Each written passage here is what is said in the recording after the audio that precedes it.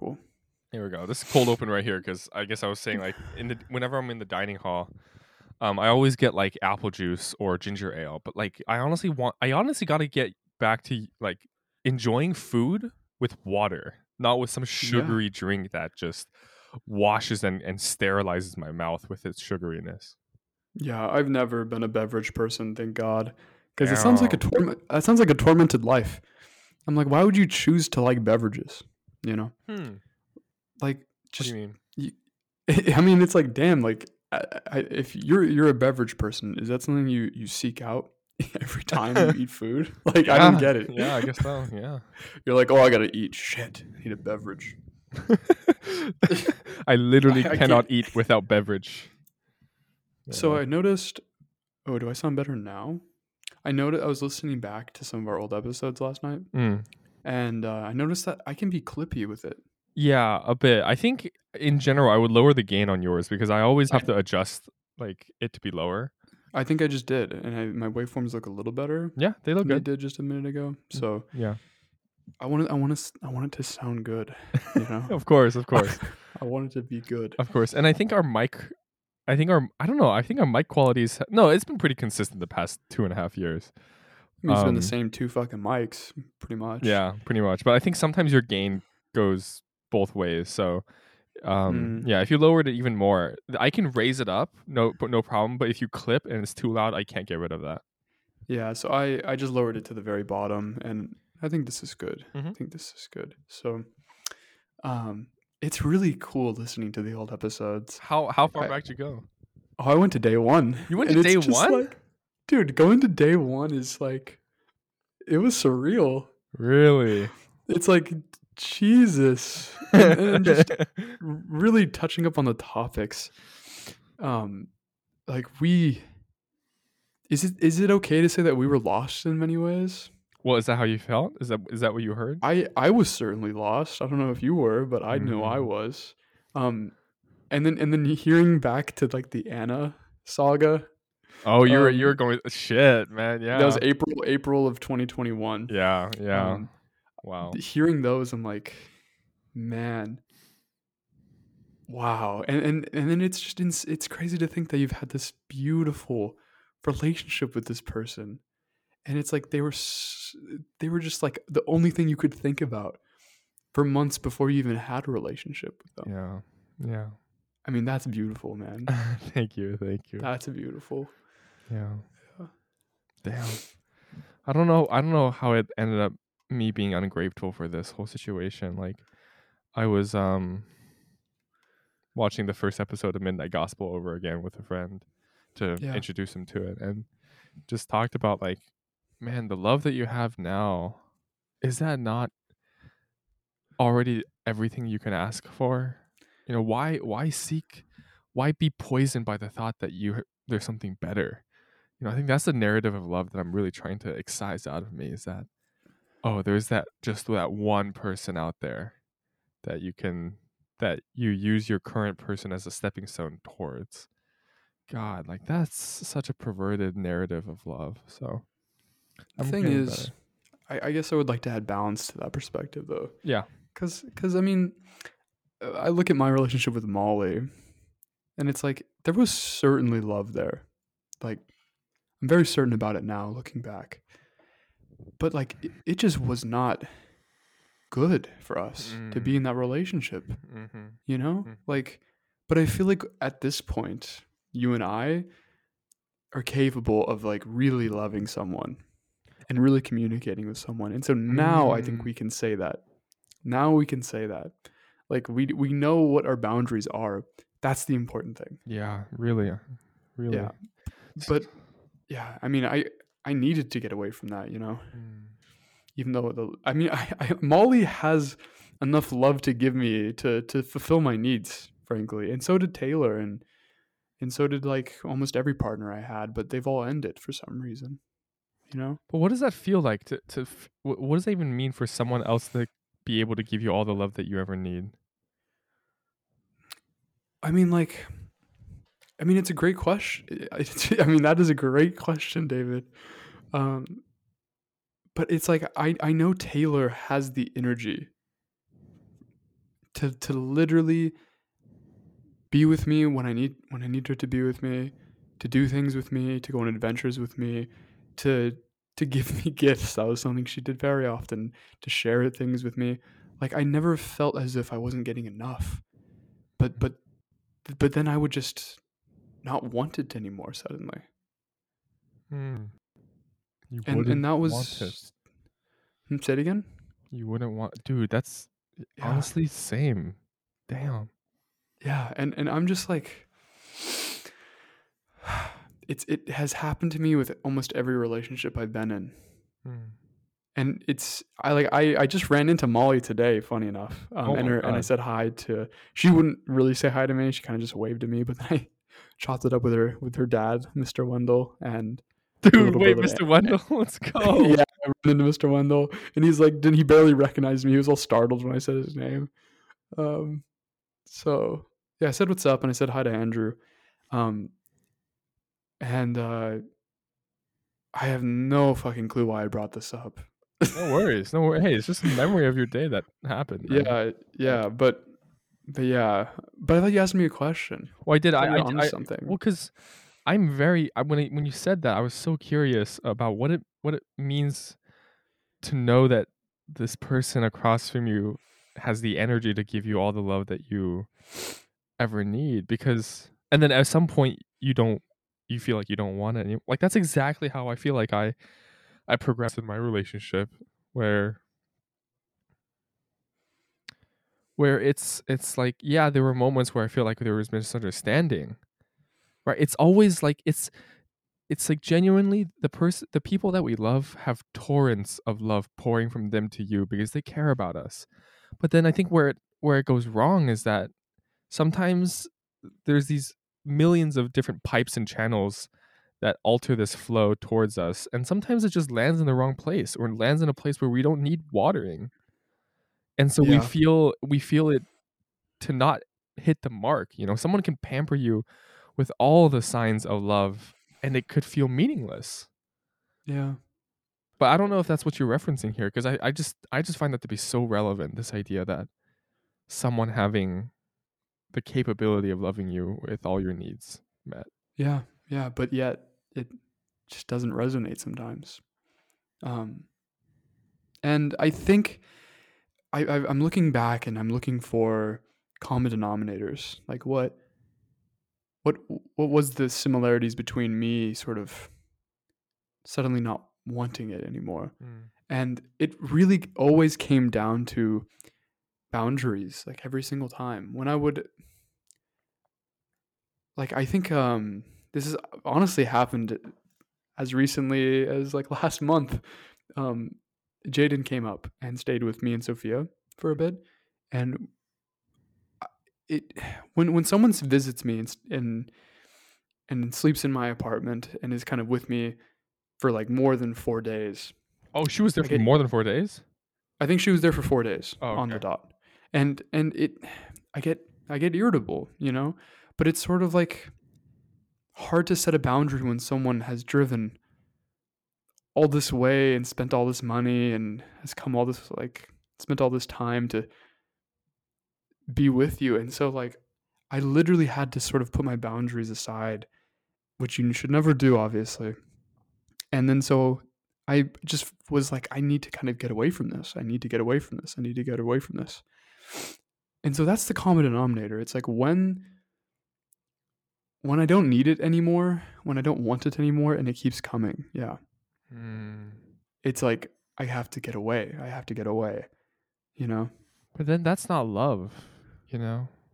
I don't think I that's. think but I think it is. I think it is, but I think it's a misunderstanding, Mm. Mm. you know? Yeah. I I, I think like what Taylor what gave me was beautiful, but I don't think I did a good enough job of like reframing the relationship to make that work, you know? What kind of reframing would that have needed? I think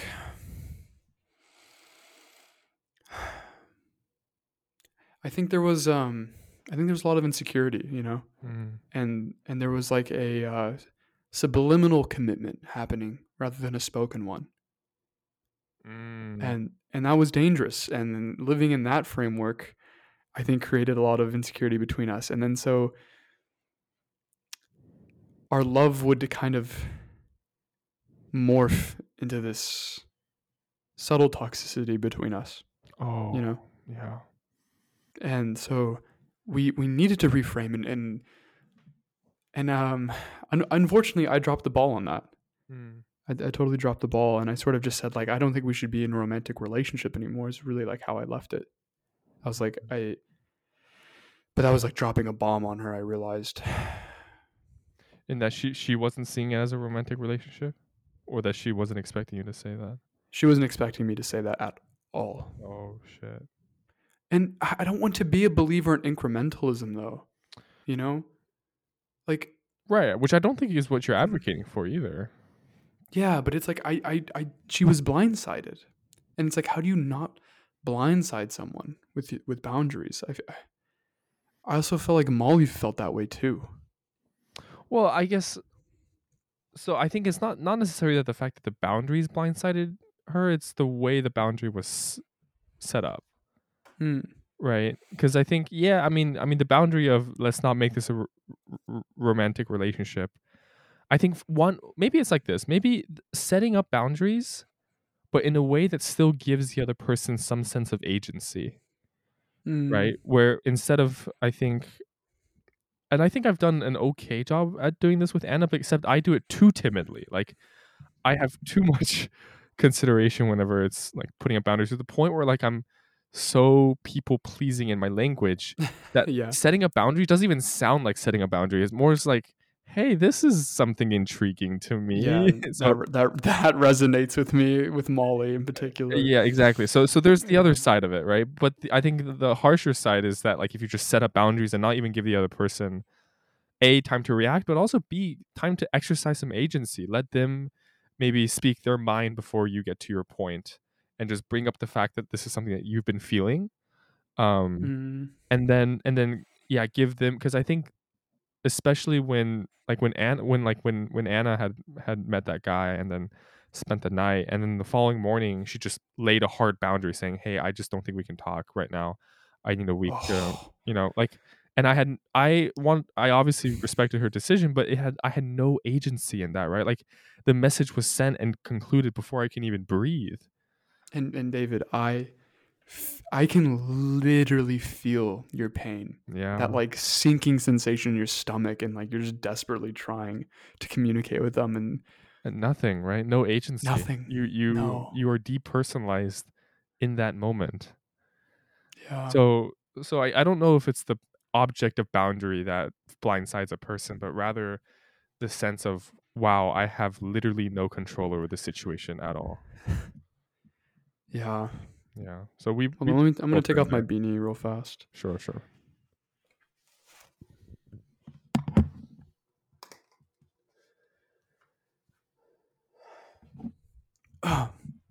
Yeah.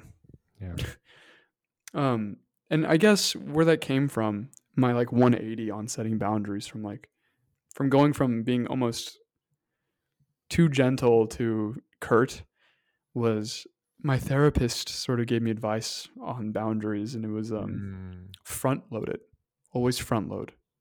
It's like, you don't, if you're dealing with an anxious person, and let's say you want to break up with someone, do not go out on a tangent before you tell them that, about like, hey, so like, I know we've been together for a long time, oh yeah, that would just make and it this and worse. that. Yeah. They'll get more anxious and more anxious, and just like desperately waiting for you to get to the point, Mm, you know. yeah. So I started just being like, hey, I think we should break up, because, and then get to the because after, not before, you know.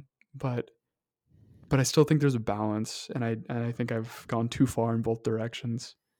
Mm. So you guys Yeah. were dating then? Or Taylor and I, Mm-hmm.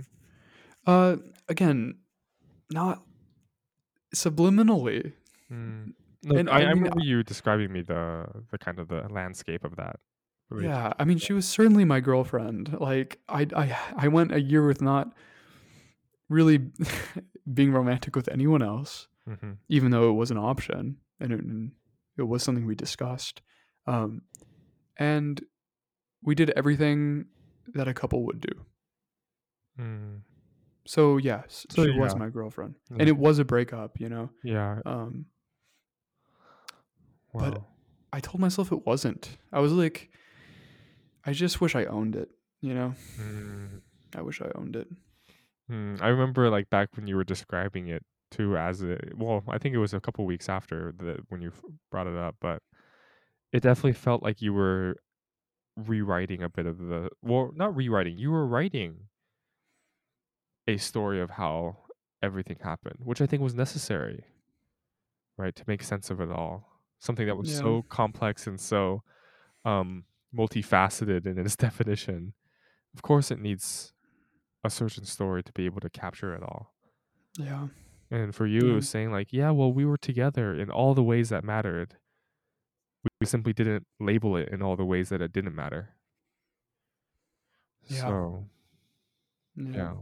So we both at this point. I feel like I've been in multiple relationships, but it just happens to be with the same person. Like we have gone through. It feels like so many different landscapes of what love feels like on the more visceral side. yeah. I mean, think about who you were nearly. Oh goodness, Yeah. 2 years ago. Y Just and but, like, does that not kind of, like, give you a sense of hope almost of, like, we have changed this much within 2 years? Like, come on, man, like, we have friends who are 25, right? Yeah, They have lived twice and a bit more than the time that we have spent now growing. yeah. No, David, I think neuroplasticity is one of the most optimistic ideas there is. Ooh, amen, yeah. It really is. I'm just like thankful the brain can change. Yeah, wow, great way to put it, yeah. Thankful Yeah. brain to change, yeah. Yeah. So So, I'm curious, what was the what was on your mind when you said you want to record? Because we have been on a hot streak to get these uh, conversations out. well, I mean, I guess the first thing is Midnight Gospel, Yeah, which is like so fucking good. I was, I'm so I was, glad. I was skeptical because like when anytime it's someone's like, this is a profound thing, I'm like, oh, this is gonna be just too much, you know. Oh, It's interesting. like it's like how are they going to present these ideas? Like it has to be endearing to me to really enjoy it. I just can't have some like bald cult leader being like, "Oh, like you are the center of the Yeah, universe" yeah, yeah. You type can't be shit. told, you have to be shown. Yeah, and the little splicing of humor and the tiny little like hilarious narratives Uh-huh. and the animation, it's like Yeah, they're embracing the way information is being served up to our generation. You know, they're not yep. shying away from like almost overloading the the animation and the content. So it works so well. You stay so engaged. Yeah, Um, it's beautiful. yeah. And so you watched episode 5? Oh, just episode. 1 through 5. Oh, One 1 through through 5. 5. You watched all 5. Yeah, they're just a little 20-minute bangers. So I'm Yeah, like, that's about exactly. the length of a movie, you Yeah. know? And so Um, okay, so, wow, wow, this is exciting 'cause I've already watched all 10, so, um, fuck, well, let's just say, yeah. like, which one resonated most? Like, which one strung your guitar frets Mm, and mm, you felt yeah. in tune with the most? It's hard to say. It's very hard to say. The one, um, the one where it's like he lands on that planet and it's those like cows that are like that turn into meat and they're like Yeah, talking about humor as a way to cope with death. yeah, Um, that was beautiful and just like the conversations they had when she said that like I think it was her husband or her dad that was terminally ill and had cancer. yeah, her dad. And yeah, and they would just have these like humorous conversations about it almost. Right. Make And fun I of remember like, serious things. yeah, that's not really something that happened. Because when I was really dealing with existential OCD, I never looked at humor as the solution to the problem. Right. People like I would bring that up to Kim, and he would kind of like be like, "Oh, you're afraid of dying," and I would be offended almost. Mm, And then I kind of just let go of that. yeah, I was like, "Holy shit, maybe." I can just laugh about this. Right. Well, And you said yeah, that's how your parents also go about it, right? yeah. But for some reason, why like it never really like hit me until literally like a year ago is when I started using humor as a weapon or consciously doing it. I Right. guess my parents did it, but I never knew they did consciously. You know. Oh, I see. So now I'm more like mindful of using it as a tool to cope. You know. Yeah, and I don't even know if it's coping. Like now that I think, because like coping still makes it seem like humor is like this kind of over the counter pill that you can use to just numb the pain of reality suffering. It's freeing. Yeah, It's not coping. liberating, exactly, because like Yeah. speaking of episode 5 of Midnight Gospel, talking about like the Buddhist idea of like it's all simple. It's all at the end of the day a game. Yeah. I was on a bike ride earlier today, and I was thinking about like, to what extent does a technology must mature for it to be turned into a toy, right? So like Mm. bows for thousands of years, serious stuff, right? It was utility, and then one day we have fucking Nerf bows shooting out foam, and then same thing with like trucks and guns and bears. I guess I don't know. That's not a technology, but um, and so you hear these Buddhist Upanishads talking about this concept of lila or lila, which is called Mm. divine play. That ultimately this universe is simply God Brahman's play. It's them playing. Like imagine a being to the at a level of transcendence in which if they want to play, they spawn the entire universe. Like that's the level of just being that they are. And I think that in that circumstance, laughing at human suffering, especially at your own, laughing not from a ridicule standpoint, but laughing from a literal humor standpoint, is to take it in as a game, as a Yeah, I play. agree. Yeah, it's sort of like yes. Wow. Actually, you just kind of answered one of my issues I had with the show. Um and not an issue, but just a question, I guess. I don't know Sure, why I sure. said issue. No, no. It's just like these ideas that are presented, it's just so easy to say. It's so easy to say these things like life's a game, like Mhm. take off your VR headset, stop grinding. Like it's very easy to say these things. I just said all of these things. Mhm. But it's like you have to practice. You have to it is a slow process to truly internalize these things. And Yeah. technique and repetition is the only way of doing that, you know? Mm. And And yeah. or psychedelic drugs, a combination of both. Yeah. Yeah. I mean, I think I definitely agree it's about practicing, but I think also it's about knowing. And I was reading this quote earlier today as well as like the distance between knowing something and knowing something with all of your soul is an infinite distance. It's an Yes. unfathomable distance between knowing something like, hey, this is all a game. This universe is a game. Stop grinding. Stop grinding, right? Yeah. That's the distance from that to knowing with all of your soul, Yeah. with the deepest certainty. Not certainty, fuck certainty and rationality. Just knowing with all of your soul in it that this is all divine play. And to laugh is to celebrate that spirit. Like there is infinite distance between those 2 points, right? So, yeah. Yeah. Yeah. But I think humor is sort of without even knowing it, applying that idea in an Yeah. actual situation, Yeah. which is like that's what it's all about, you Right. know. And like on the first episode when he's having the conversation with the little president, it's like he brings up noting the Mm, idea of noting, which is like literally seeing the thought come into your brain and not giving into it, and just instead observing it as a thought or just as a little chemical reaction or just as something that you can laugh at right. instead. And it's like, Mhm. thank God they at least brought that technique in there because to me, people will just be almost frustrated with you if you just kind of talk at them with these crazy like unfathomable ideas Mm, without actually providing homework or like what do I do with this information now, no, that's a good point. Yeah. you know? And so that's the main thing. And I remember I'd always have conversations with Molly as you and I sort of like started having conversations like these.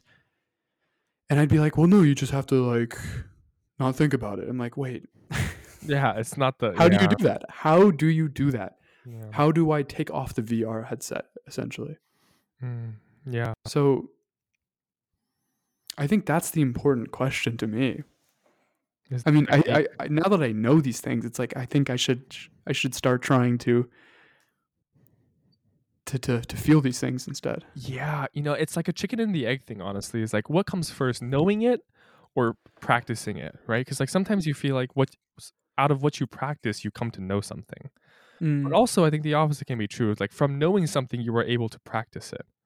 mm. And for me, dude, the change in the past few weeks, like I dropped my physics class, man, for the first time since Good freshman for you. spring. Thank you. Yeah, first time since freshman spring, I'm now only taking 4 classes.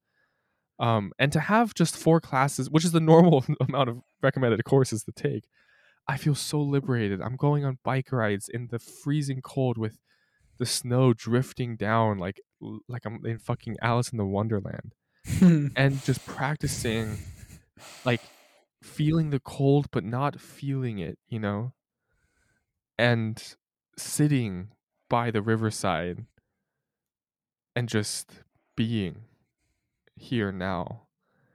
And that's from hearing the thoughts and the inspirational quotes and the metaphors that I was able to. And I've been able to practice that in a genuine sense. So I think you having these ideas now is where you step out the door and live about normal life, and you'll see slowly small parts of your life are being taken back into your budding philosophies and Mm. theologies of life. Yeah, yeah, I agree. I agree. Um, and I do think that's also the beauty in cognitive behavioral. You Yeah, know, I was gonna say, I think definitely see why now you have that affinity with that, because it's emphasizes so much on the technique. and yeah, it's built upon these ideas, and it's literally like this is how you basically physically change your brain Mm, in order to accommodate these philosophies and make this your story. mm. You know, Make this your so story. Yeah. it's I couldn't recommend it more for any human being on planet Earth. Mm. You know, Do you feel like this person has to be in a certain mindset to be able to accept CBT?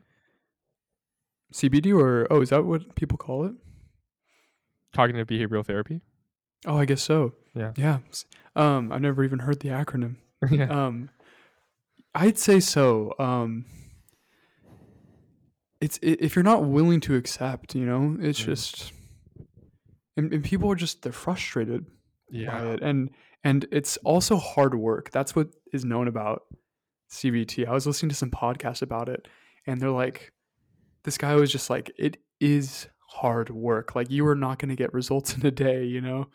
Um, and so there's a lot of people who will just tap out, look for another form of therapy, look for a life coach instead, someone who can like just give them answers directly. Mm. Um, but yeah, if you're not willing to change, I don't think CBT will be very effective. Yeah, Yeah. You have to have some plasticity on your mind. exactly. The willingness to change is where it really all stems from, Yeah. and recognizing that. Well, actually, having goals is one of the main things. For CBT? Like, yeah, really knowing where you want to go with it. If your therapist isn't asking you what you want out of it on your first session, then like you might want to get a new one because that's what it's all about. Mm. You know, it's like goals for you, and then goals for the people around you as well. Like, what relationships do you want to improve? Like, how do you want to love better? All those things. Mm. And do you Yeah, feel like you're still like kind of thinking through that lens? I'd say so, but like, man, I get lost. I get lost. Mm. Like, even today, I was just lost. Um, I mean, it's my second day with not hanging out with anyone, basically.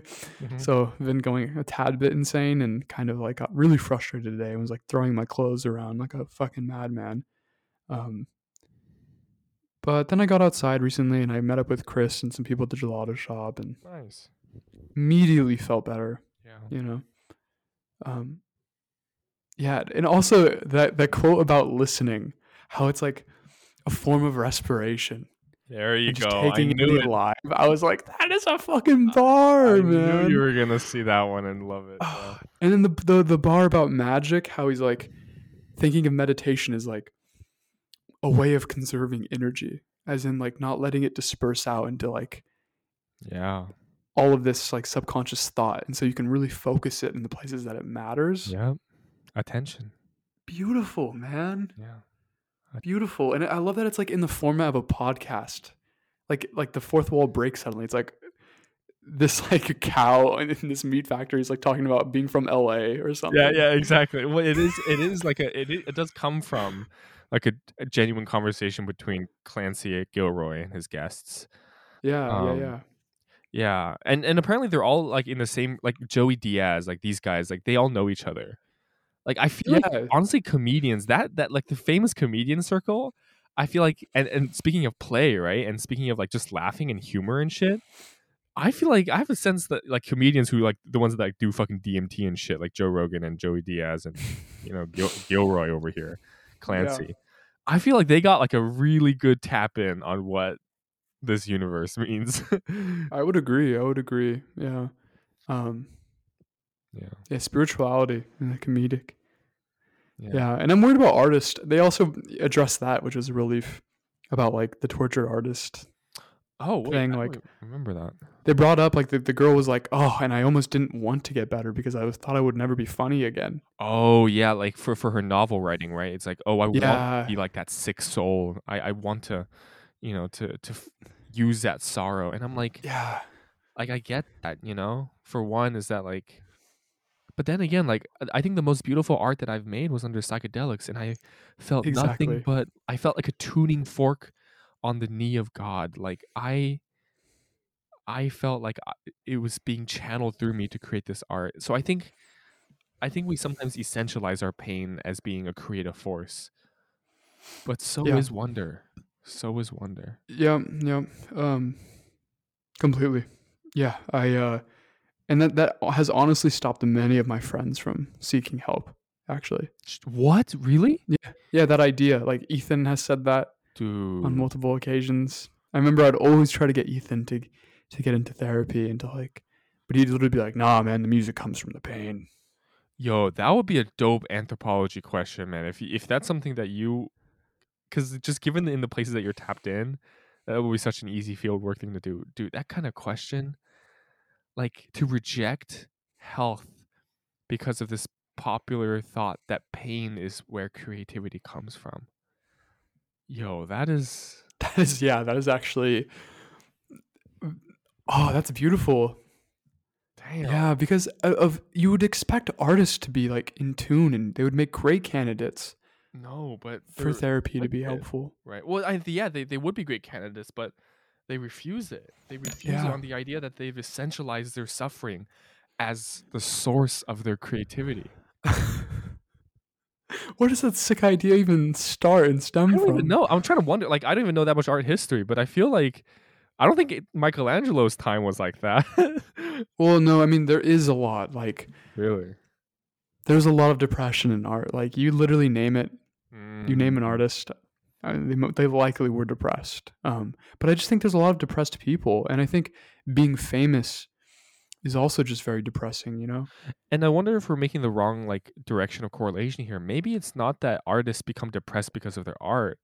Maybe it's people who are in depression find art, and art is the greatest balm for it. Mm, yeah, I think there's just one step in the many steps you take to salvation. You know?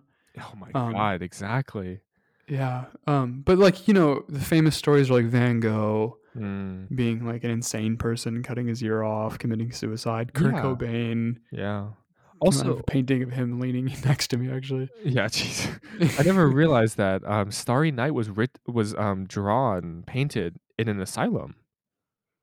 Like Oh, Starry is it Night. now? Yeah, Vincent van Gogh's Starry Night, one of his most famous paintings, literally taken was literally painted on like this like canopy over like in an asylum in France overlooking like a coastline or something like that. Wow. Yeah. Um And so like, like obviously having gone through an LSD trip, to even imagine what it's like to be in a state similar to that, but in an asylum, white bleached walls with unfamiliar faces and unfamiliar scents and unfamiliar people, um that can be jarring. And this guy is just here painting a fucking masterpiece. um Yeah, doing things that literally have never been done as well in the entire history of art. yeah, And he's just doing it from the perch of an insane asylum. yeah. So It's a crazy story. Yeah. Um, but I think he would have made even more beautiful art if he got the proper help he needed and, see, yeah, could sustain his own solar system essentially. dude, yeah, yeah, exactly, right? Like, Yeah.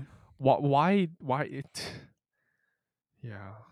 I think of Miles Davis. I mean, he was playing almost every night in every club in New York City, and then as his drug addiction and depression raged on, he didn't touch a trumpet for 3 years in the peak of his career. Hmm. And it's like we missed 3 years of Miles Davis prime creativity because he couldn't get the help that he needed. Hmm. So I think one, I need to present a story that offers an alternative to that narrative, Yeah, or else they'll never believe me. yeah. So do you think that story is someone who is quote unquote very healthy with their mental health and is performing at a high creative level, or someone who specifically has Ooh. redeemed themselves from negative to positive mental health and seeing their creativity? It's a good question. I mean, It's hard to say, and I don't have the answer to it really. do you know of any like flourishing artists? Oh, that are like in great shape and love the world. Um, People say that a lot about Post Malone, actually. Ooh. Yeah, people say he's just like always in a good mood, but then like fuck, No, you I see mean, like yeah, people you said that see. about Robin Williams, and then Oh he like shit, killed yeah. himself. So Well, I think he's a very kind spirit, but I'm sure he's. I think he's battling fucking demons if he's like writing songs about his breakup like that. yeah, yeah, He's fighting um, demons, I'm sure. Do you think Jaden? yeah. Say it again. Jaden. As in Jaden Key. Yeah. What about her? I'm curious, like how you see around that kind of range of s- artists using their creativity through their suffering, and just artists using the creativity through flourishing. Where Mm, Jaden is there, because I feel like she's approaching art in its kind of a more pure form, in that she's just doing what she feels like. well, you know what she does it for people a lot. Like it's Oh. it's it's a gift giving thing for her as well. Mm. It's a literal love language for her. I mean, look at your bookmarks, or Yeah, yeah. you know.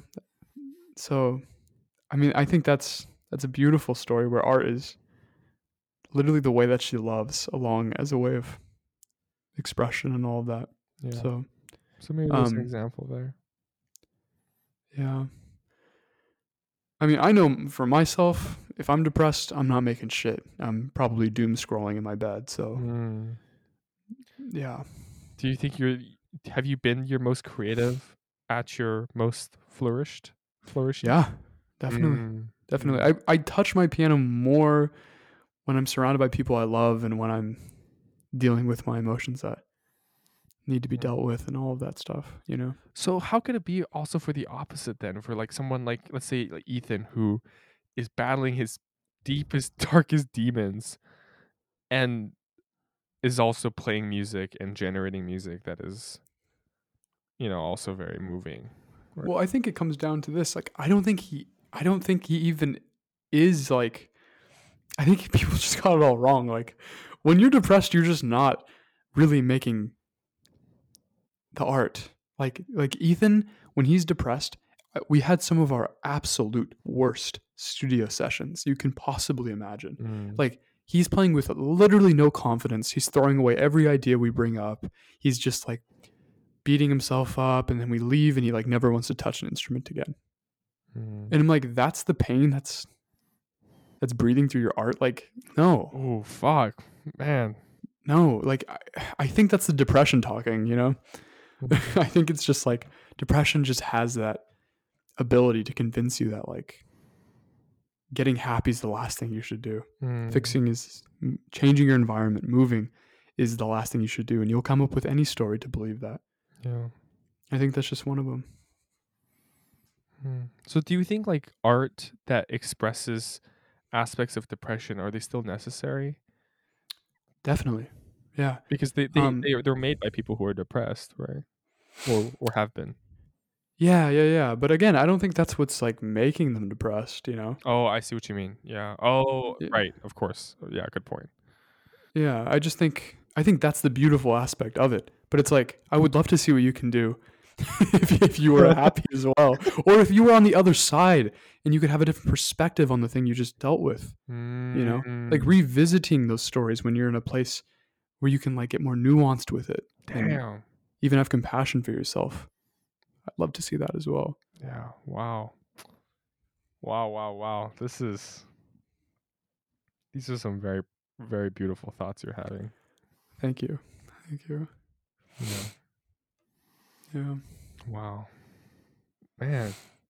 Even though it has been, I'm sure, more a solitary few days for you, you've definitely been very adventurous in your mind. I mean, just with all the things that you've been thinking about. This is to fill up these past 4 episodes in 5 days, or what, 6 days. Yeah, I This mean, has been very impressive. third in a row, isn't it? Wow, yeah, 3rd in a row. Yeah, holy shit. We're on a 3-day streak, 3-day man. streak. Wow. I don't think we've done that before. Yeah, I don't think so either. Wow, that's crazy. So obviously something's working No. within our lives.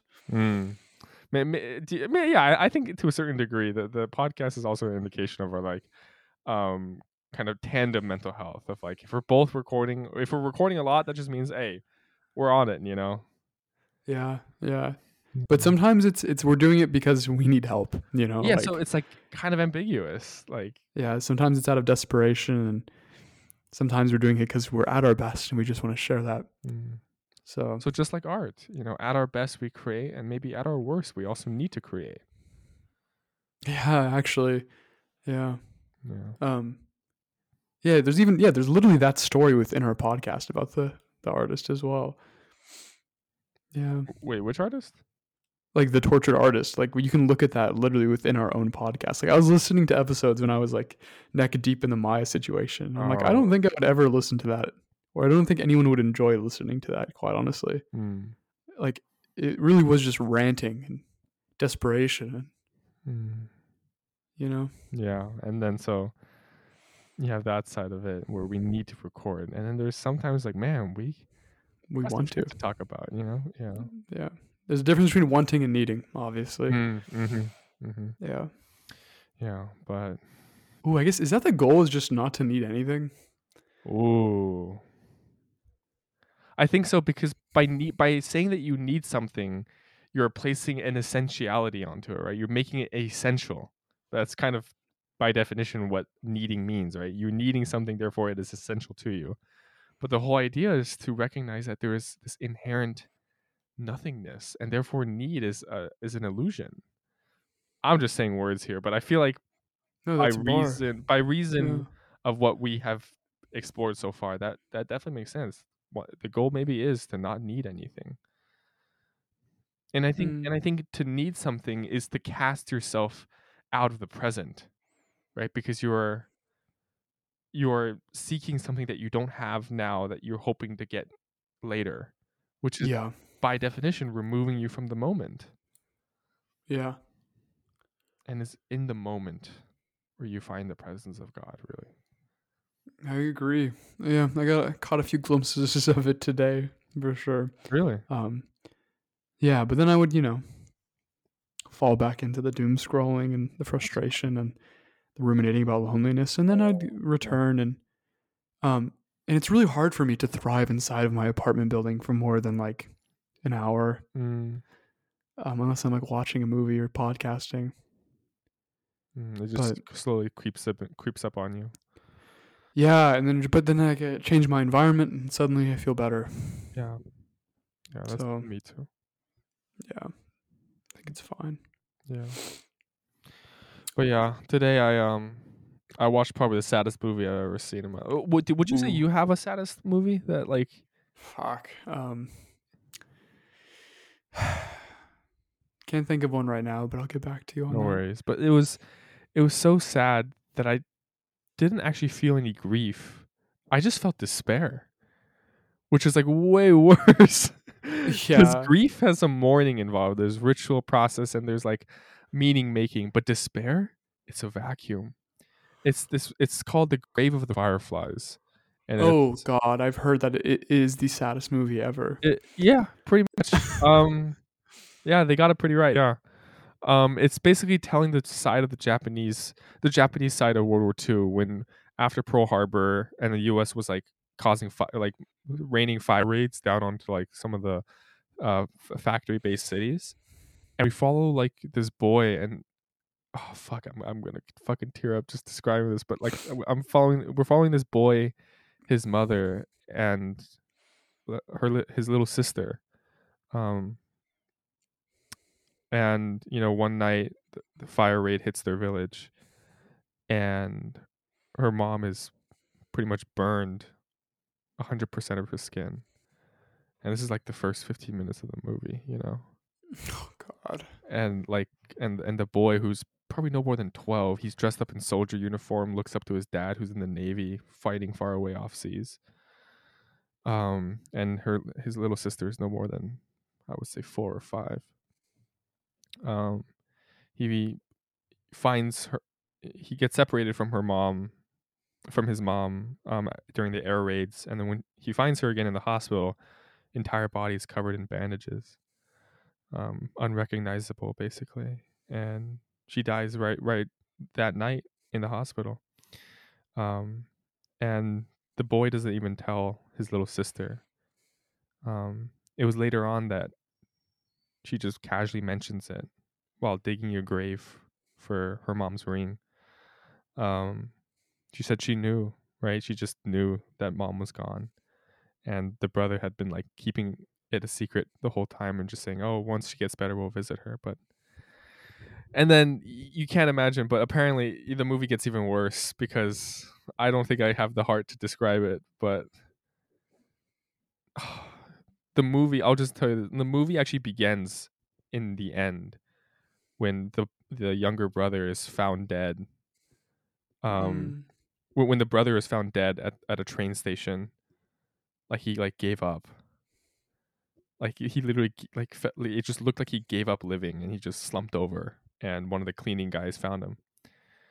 Um and so that implies that his little sister um was gone too by that point, and she was.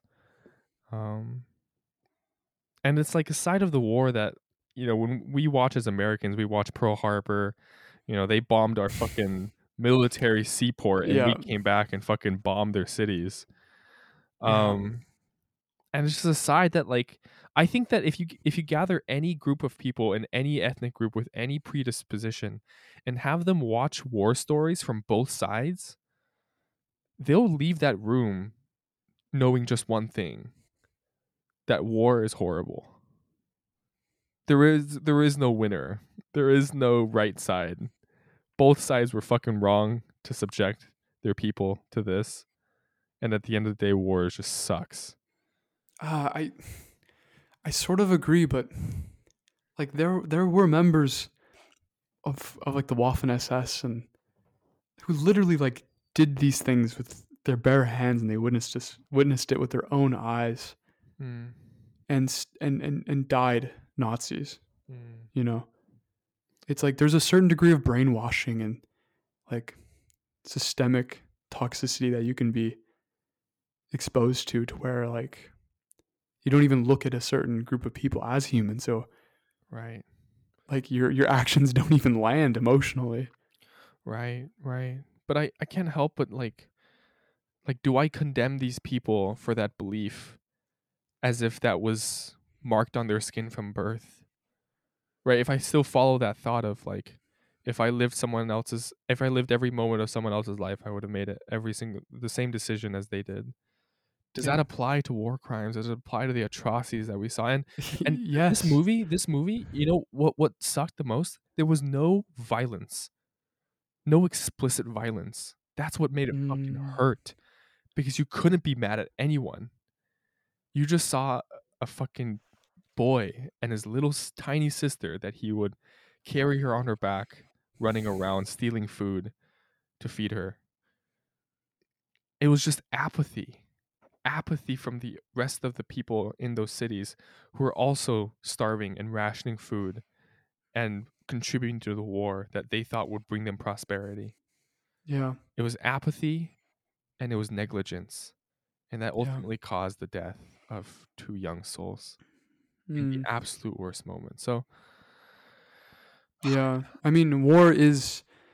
I mean, I've been learning a lot about it in European history, damn, um, yeah, like a lot about it, and I've just been learning a lot about other facets of history as well on my own time because it's been really inspiring in that class. mm, And yeah, war is just disgusting every single time. mm, You know, it's never glorious. It's awful. yeah. And it's especially awful now. Like there isn't even honor associated with it Oh, anymore. It's just about capital. destruction. It's just capital and oppression, which is like, whereas like, damn, if we were like samurai like lords and we were fighting over like something kind of at least noble like land, I'd be like, yeah, Yeah, I'd take yeah, that, yeah. you know? And we kill our enemy and we bury them ourselves and Or we're like, yeah, man, you yeah, fought good. you know, we like shit. I'd love to go back to time like that, but now like we're fucking bombing. We've you know in the past, what I heard this fucking horrible way to put it, but it's kind of funny too. But like 40 years ago, we toppled an entire democratic institution in South America for bananas. Yeah, Like that just fucking sucks, man. yeah, Like damn, we really caused the permanent instability, political instability of Colombia yeah. just for some bananas, man. Yep, yep, yep. I mean, Spain. Like, dude, we wiped out 90% of the native people who lived in South America. Like, Yeah. like what? Like, you can't even. Like, that is hundreds of millions of individual stories just Jesus. gone, gone. And oral history and tradition just Oh my god. because you wanted some gold statues from the Aztecs. I mean, it, and thinking about the evil, and there is a lot of it, especially in European history. Mm, It it's like, what do you do? You know, what mm, story do you? How do you engage with those with those stories? You know, mm. Yeah. like Engage. what is the better story when you think about Vietnam or the Iraq War or it just is a tragedy. Yeah. Yeah. I think the only thought that I can even remotely latch on in this case, and it's honestly not even that good of a thought to believe in, but reading Alex Gray, the visionary painter, he's talking about like the theory of civilizations is that they give birth to better religions. As soon as a civilization's spirituality leaves its core enough, its people will dissolve.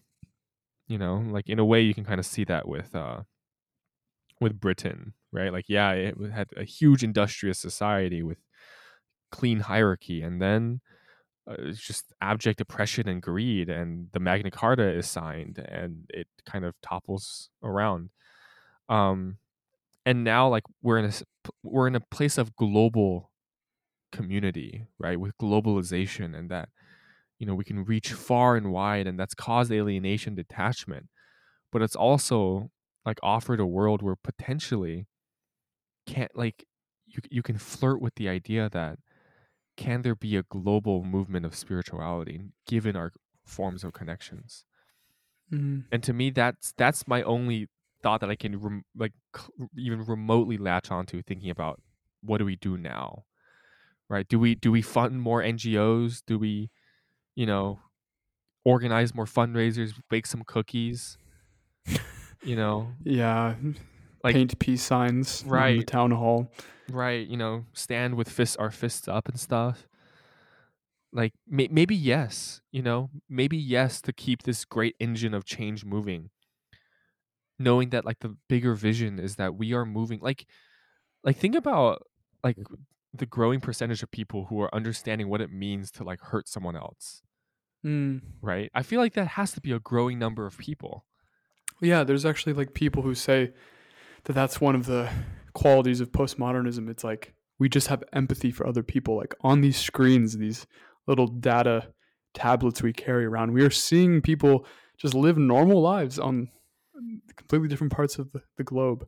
You know? Right, right. So I feel like there has to be a vision where we are moving towards something meaningful, right? And on the Yeah. way we're gonna suffer like fuck and hurt a lot and fail a lot protecting people we love. And so yeah, but who knows? Maybe that kind of promise is like 1,000 years down the line, right? It took Christianity 2,000 years to get to a point where now we're just kind of probably not stop molesting, baby or children at the church, Yeah. Yeah. right? Took us 2,000 years. So in our lifetimes, what is it? What is the better story? I don't know. And I'm figuring it out. And maybe this is one of those things where you really live the question instead of seeking the answer. Yeah. Yeah. Because I don't. But I think I think it is important to. I mean, is it like man? Because it's like it almost seems like a contradiction with this whole like Buddhist idea of letting go and just effortless, all this stuff, and then imposing your will for change, for social change. It's like as if those things contradict, Hmm. you know? And it's like, do I try? Do I continue to try? Hmm. Like, do I exert myself and use this energy to change things, or do I just, sit back and I'm just in awe of the world? Right. I think deep down, is the way of change to tell someone to be something else? Or is the change to express yourself and your beliefs in its fullest capacity as a teacher would, so that someone may become a student and learn from you? And that is where change happens. Because I feel like social Mm. justice and our main forms of change that we want to enact in this kind of systems of oppression is to tell what change must be done, right? Mm. Is to say and to force it open. But like maybe it's like Gandhi's way of like we resist by not resisting. We change by not moving. I don't know. I really don't know. But I for some reason I can't help but feel disillusioned by, joining a nonprofit and fighting the good fight from a bureaucratic Yeah. standpoint. Yeah. Joining an institution to fight an institution. Right. Like have we not enacted so much change in the people in the lives of the peoples that we met? Right? Like how much they have changed, hopefully for the better of the things that we share with them. Right? Yeah. I mean, it's impossible to measure something like that, but I could only assume so. Yeah. And it's like as the Fishbowl Man episode, he's like all about magic, Mm, and it's like it's one of the goals as someone who practices magic is to just like turn someone towards this path, and right. Right. it's like I think there is beauty in that. So, and I think that can really only happen on an individual basis. I don't think you and I going on our Instagram stories and being like, breathe today will really no. Yeah. create change, Yeah. I don't but think it's so. really listening and getting to know someone. Yes. And then from there, it's exponential. Yes. Yes. Damn. I can believe in that, right? Like that gives me a sign, like a sense of like this is possible. Yeah, Not from just the perspective of feasible, no, but like this I can follow with my heart, yeah, right? yeah. Damn. This is a fucking banger. Banger. The last two, this one and yesterday's. Damn, man. Yeah, I'm happy. Yeah, I guess we have 20 more seconds to kill before let's make it an even hour. But Yeah, 3 in a row an hour as well. damn, 3 These, hours these of ain't short. These ain't short. these. Yeah, I remember we were like flirting around like 20 to 30 minutes for most of our episodes when we first started out. Yeah. Yeah. Now that's like our cold opened length. That's our Little Oven Pizza sponsorship. Honestly, yeah. Man, are you planning on going back to Merced? I went back recently and Yeah, you said you don't. Yeah. it was okay. I couldn't hang out with Julius, couldn't hang out with Jaden. Mm. Not friends with many other people. I talked to Alyssa. She says your letter's on the way, by the way. She sent me a letter. Yeah, Oh shit! Nice. and she read yours as well. That's so sweet. Damn. Yeah, Okay. yeah. She didn't tell me the contents though, and didn't tell me how she reacted. So I'm assuming that will be in your letter. Oh, okay. Okay. I hope Yeah. so. Yeah. Yeah, Yeah. Okay. Thank you, Cal. Wow. of course. Man, I definitely can sleep a bit better because I was actually kind of concerned that I won't be able to sleep because this movie's been on my mind and man, it was brutal. But this has been very nice. I'm gonna go listen back to some older episodes too. I'll tell you my thoughts. Good idea. Yeah, it's interesting to tap in, man, and just see how much we've changed. Yeah. All right. Sounds good. All right. Well, this is how David Chen and Cal Slatton felt on February 25th, 2023.